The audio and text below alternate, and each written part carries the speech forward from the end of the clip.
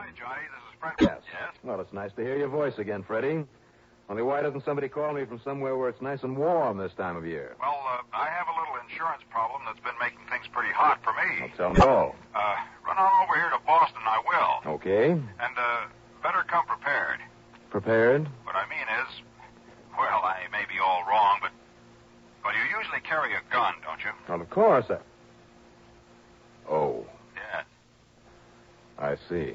Yes, Johnny.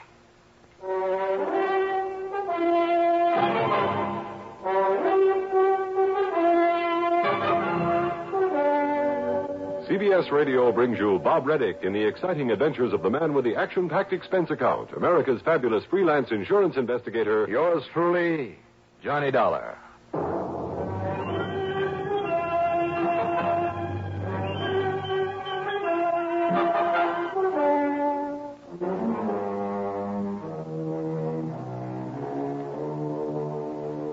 Expense account submitted by Special Investigator Johnny Dollar to the Continental Insurance Company, Boston office. Following is an account of expenses incurred during my investigation of the Paperback mystery matter.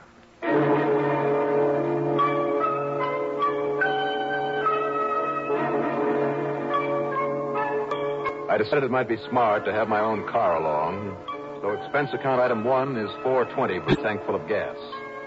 And less than 4 hours after I talked with Fred Briscoe on the phone, I was in his office on Commonwealth Avenue there in Boston. And then, over a lunch at the famous old Union Oyster House... Is that another half dozen on the half shell, Johnny? Oh, are you kidding? But I sure love the seafood in this town of yours. Who doesn't? But I certainly wish Mr. Gerson would get here.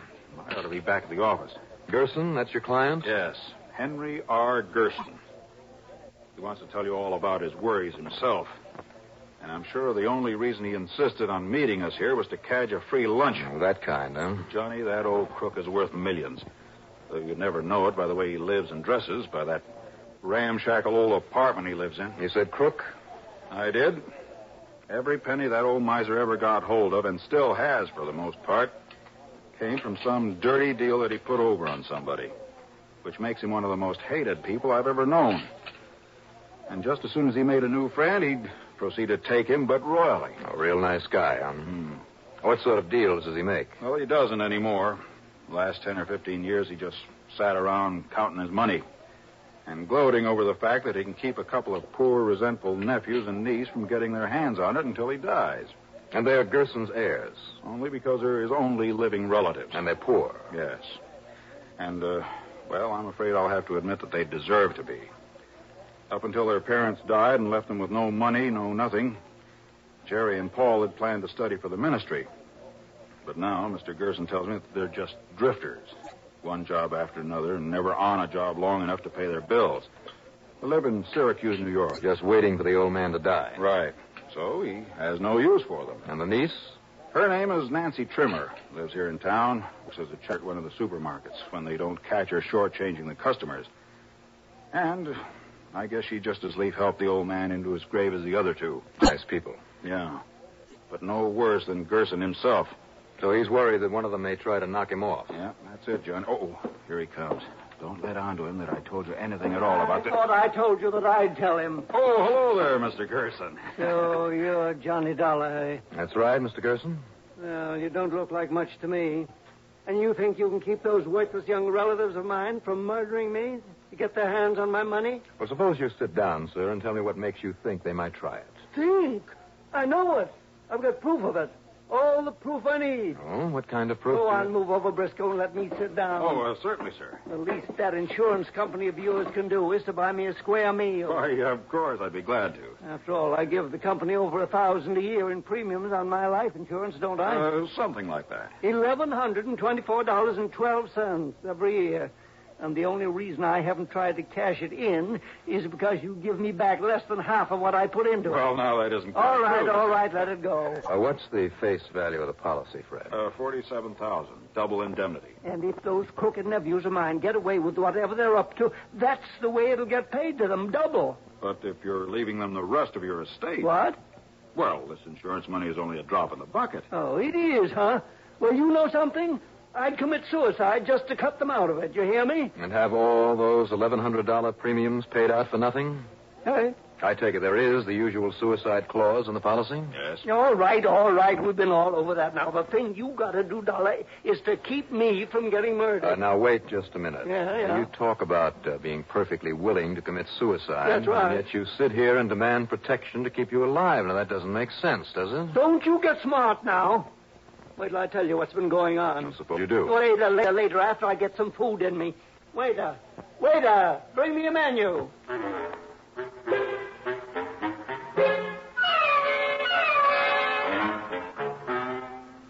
What a crackpot. And he packed away the food as though it were to be his last meal on earth. And he refused to talk further about his problem until he was finished and the bill was paid. By Fred Briscoe, of course. Even then, when I asked him once more about whatever it was that had him worried... Here, in a public place like this? Well, where everybody in town might hear me? You think they don't now? What's that? What did you say? Nothing. You think I want to stay around here in town with my life in danger? I'm going to take you out to my place where I'm safe. You got any objection? Whatever you say, Mr. Gerson.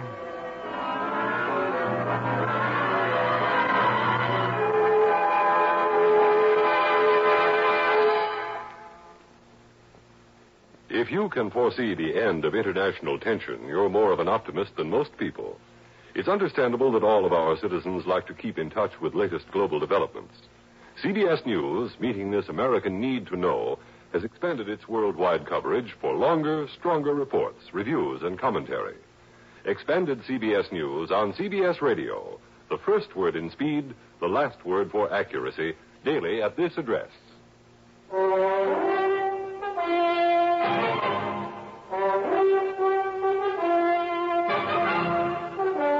It didn't make sense.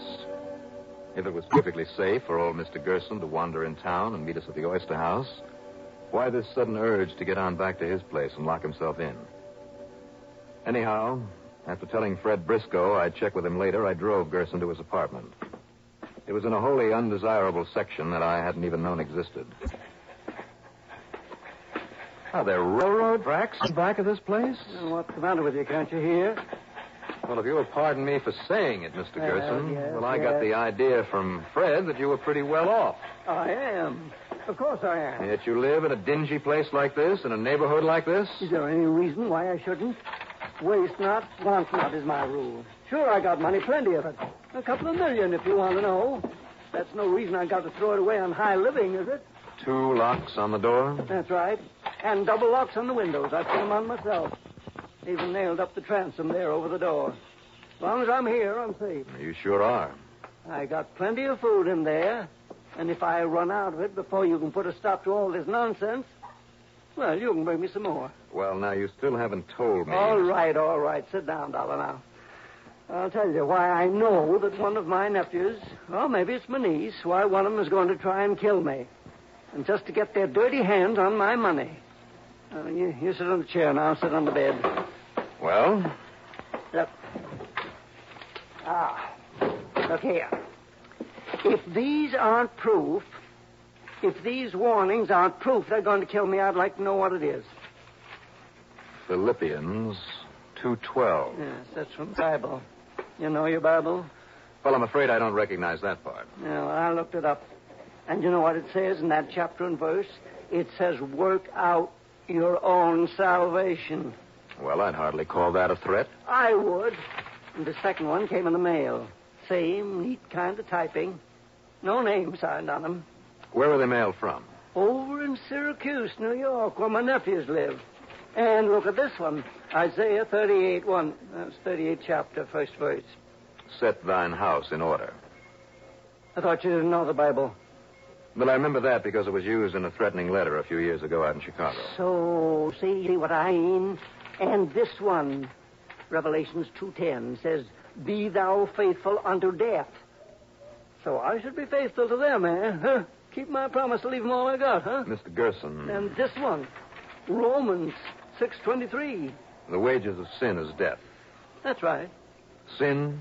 Just because I let them starve a bit when folks died and they didn't have anybody to turn to. And you didn't give them any help? Why should I? Couldn't they get out and use their brains the way I had to? You won't get any help from me. Not while I'm alive. But you're still keeping them in your will. What's the matter with you? Don't you see? That's what they've got me. They're all the relatives I got. If I don't will it, then the state will give it to them anyhow. There's nothing to keep you from giving your money to charity. Charity? Me? Not on your life. So I gotta leave it to them. But I'm not going to let one of them kill me. Not if you can help it. You see what I mean? Yeah, I guess so. Yeah, that's what you're getting paid for, isn't it? Yeah? Listen, boy, now either you lock up those rotten kids and throw a scare in them that'll keep them from murdering me, or else you gotta stay here and protect me. Now, wait a minute. These quotations from the Bible. I tell you, they're threats. That's as plain as the nose on your face. Didn't Fred say that one of the boys had planned to study for the ministry? The ministry, phooey. What boy in his right mind would ever spend his whole life? Sure. That proves the notes came from one of those boys. Which one? Well, how should I know? They both had that crazy preacher idea up till the folks died off. Well, then I guess I'd better look them up. Go ahead. Then you come back here and look after me. Because while you're gone, I'm staying locked up tight here in this apartment. You do that.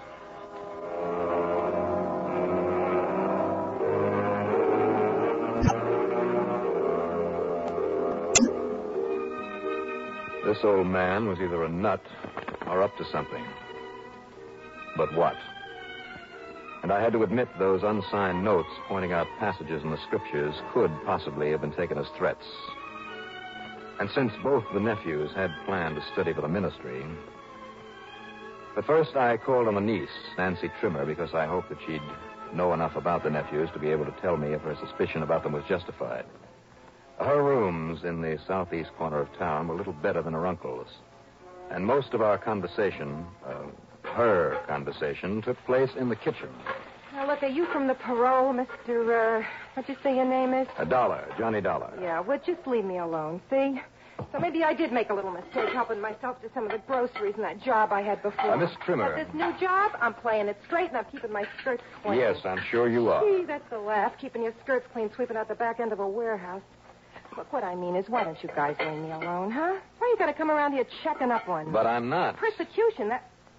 What do you mean you're not? I represent your Uncle Henry's insurance company. Oh, yeah? Well, I don't want any insurance, so get out of here and leave me cook my supper. Not even his insurance? If he dies? What's that? I said... Hey, sure.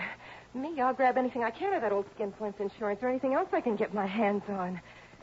So, maybe you got some idea how to make him die real quick? Well, apparently somebody has.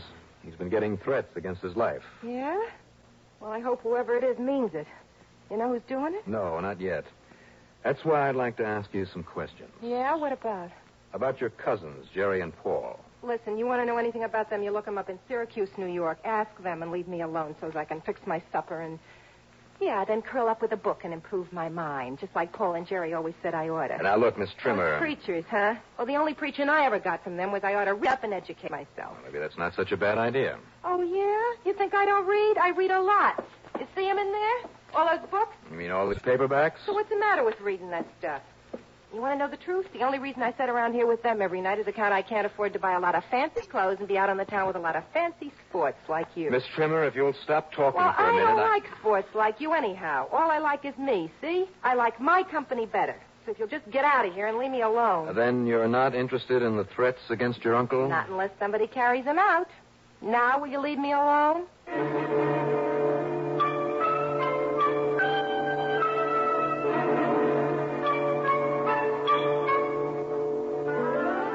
Screwballs in one day.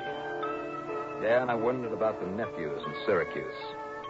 But if I had to see them, I had to see them. Item 2, 10 cents for a phone call to Fred Briscoe. And I told him what I'd learned. Or hadn't learned. Yeah, I know how you feel, Johnny, but if those are meant to be threats... So I'd better grab a plane and call on those nephews, Jerry and Paul. You know their address? Old man Gerson gave it to me. Good. And, you... From Hollywood, it's time... They're alone, huh? I could call the police in on this. Not even the police could get into this apartment of his without busting down the door, so don't worry about him. I'll see you when I get back. Okay, Johnny. Whatever you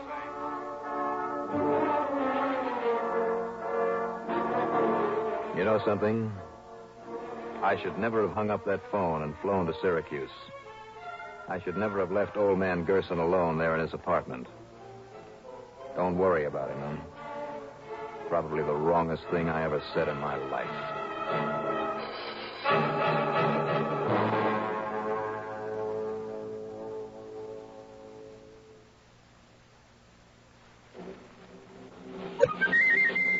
Have a commander, welcome aboard. Have a commander, welcome aboard. The cleaner the tobacco, the better it tastes. Have a commander and see. The cleaner the tobacco, the better it tastes. And in Commander, the tobacco is vacuum cleaned. Have a commander, welcome aboard. Try new king-size Philip Morris Commanders made on a new machine, the Mark 8, that takes rich, full-flavored tobacco and gently vacuum cleans it. And the cleaner the tobacco, the better it tastes. Noticeably better. The cleaner the tobacco, the better it tastes. And in Commander, the tobacco is vacuum cleaned. Have a commander. Welcome aboard.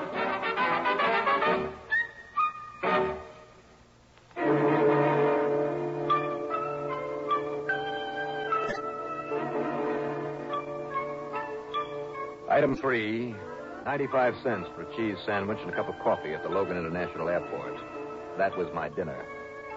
Item 4, $19.90, plane fare to Syracuse. Item 5, $6.50 for a cab from Hancock Field to the first-floor apartment out near Sunnycrest Park, where Paul and Jerry Gerson lived. No, I'm Paul, Mr. Dollar. Jerry isn't here. Oh, where is he? Well, to be honest about it, I don't know. But he said he mightn't be back tonight. Oh, he did? But, come in, sir. Thank you. From Uncle Henry's insurance company, did you say? That's right. Sit down, please. All right.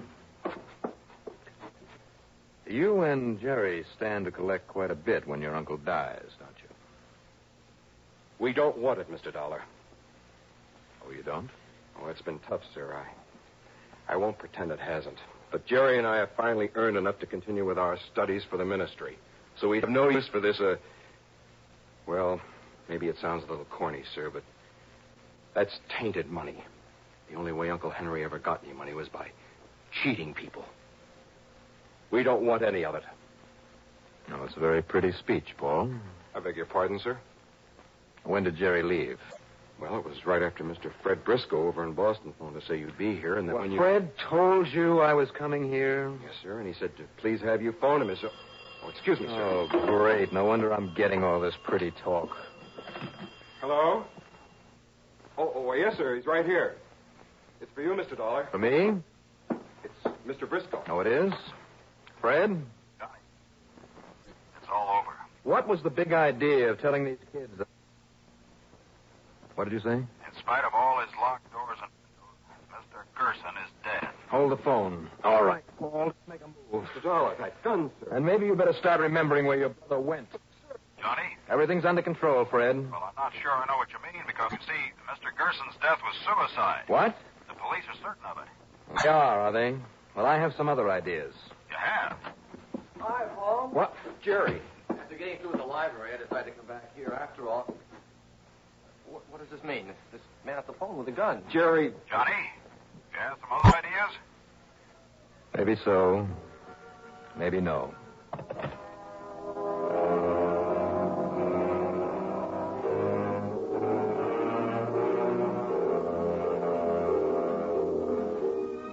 So Jerry's sudden appearance knocked everything into a cocked hat. And then the boys' reaction to their uncle's death, their repeated, completely honest assertion that they wanted none of his money. Well, I ended up apologizing to him. But then item 6 is 180 for a call back to Fred. And I tell you, there's no question about it, Johnny. The landlord woke up, smelled the gas, called the police emergency squad. They arrived, broke down the door, and there he lay in bed, in his nightshirt, dead as a doornail. Gas from that heater there in his bedroom? Yeah, and the windows were still closed and locked, so it couldn't have blown out. And all those locks on the door? Locked. So nobody else could possibly have gotten into the room and turned on the gas. In other words, suicide. Okay, Fred. No, wait. Yeah? Was anything around there to see him after I left him? Well, when I talked with his niece, Nancy Trimmer, Yeah. she told me she'd gone around to beg some money from him earlier. She did, huh? Said that he'd acted very strangely. Fred. And much to her surprise, he gave her some money, and then she left. Then she did it. What? That was no suicide. She murdered him. No, Johnny, that was long before he could have got to bed and turned on the gas. And nobody else could possibly have done it. Any bets? Meet me at the airport.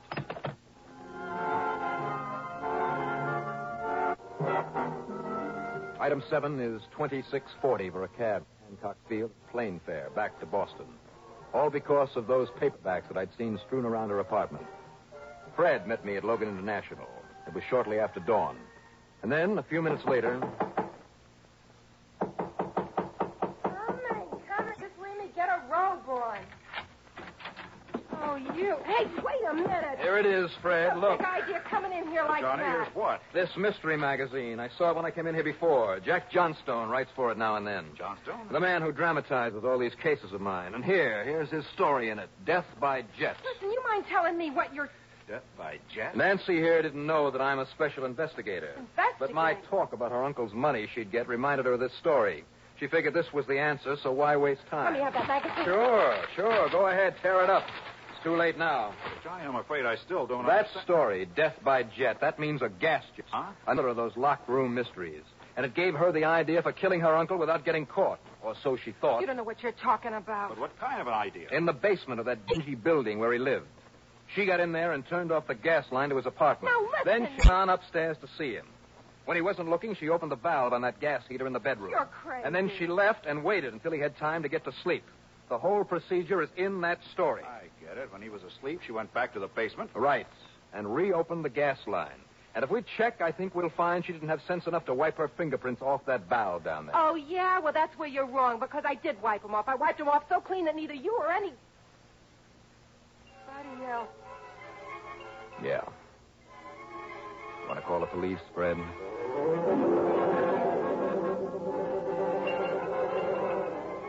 So it looks as though the boys will get the old man's fortune whether they want it or not. And his insurance. Build a lot of fine churches with money like that. Expense account total?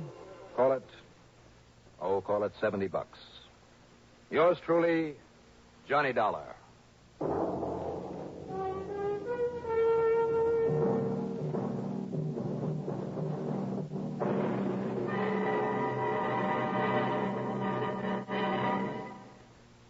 Now, here is our star to tell you about next week's story. Next week, proof that a man's best laid plans can really go awry. Join us, won't you? Yours truly, Johnny Dollar.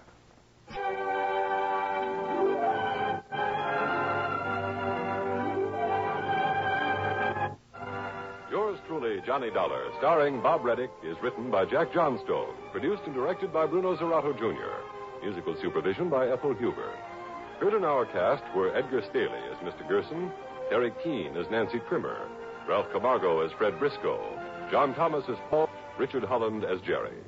Be sure to join us next week, same time and station, for another exciting story of Yours truly, Johnny Dollar.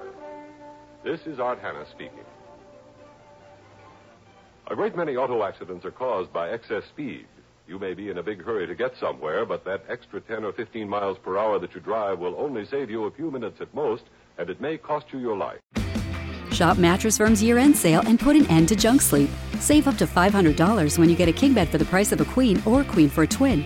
Plus, get a free adjustable base with qualifying Sealy purchase up to a $4.99 value. Or shop top-selling brands and get up to 50% off select mattresses, like Sealy twin mattresses starting at $224.99 or Serta twin mattresses at $349.99. And shop with confidence thanks to our low price guarantee. Only at Mattress Firm. Restrictions apply. See store for details.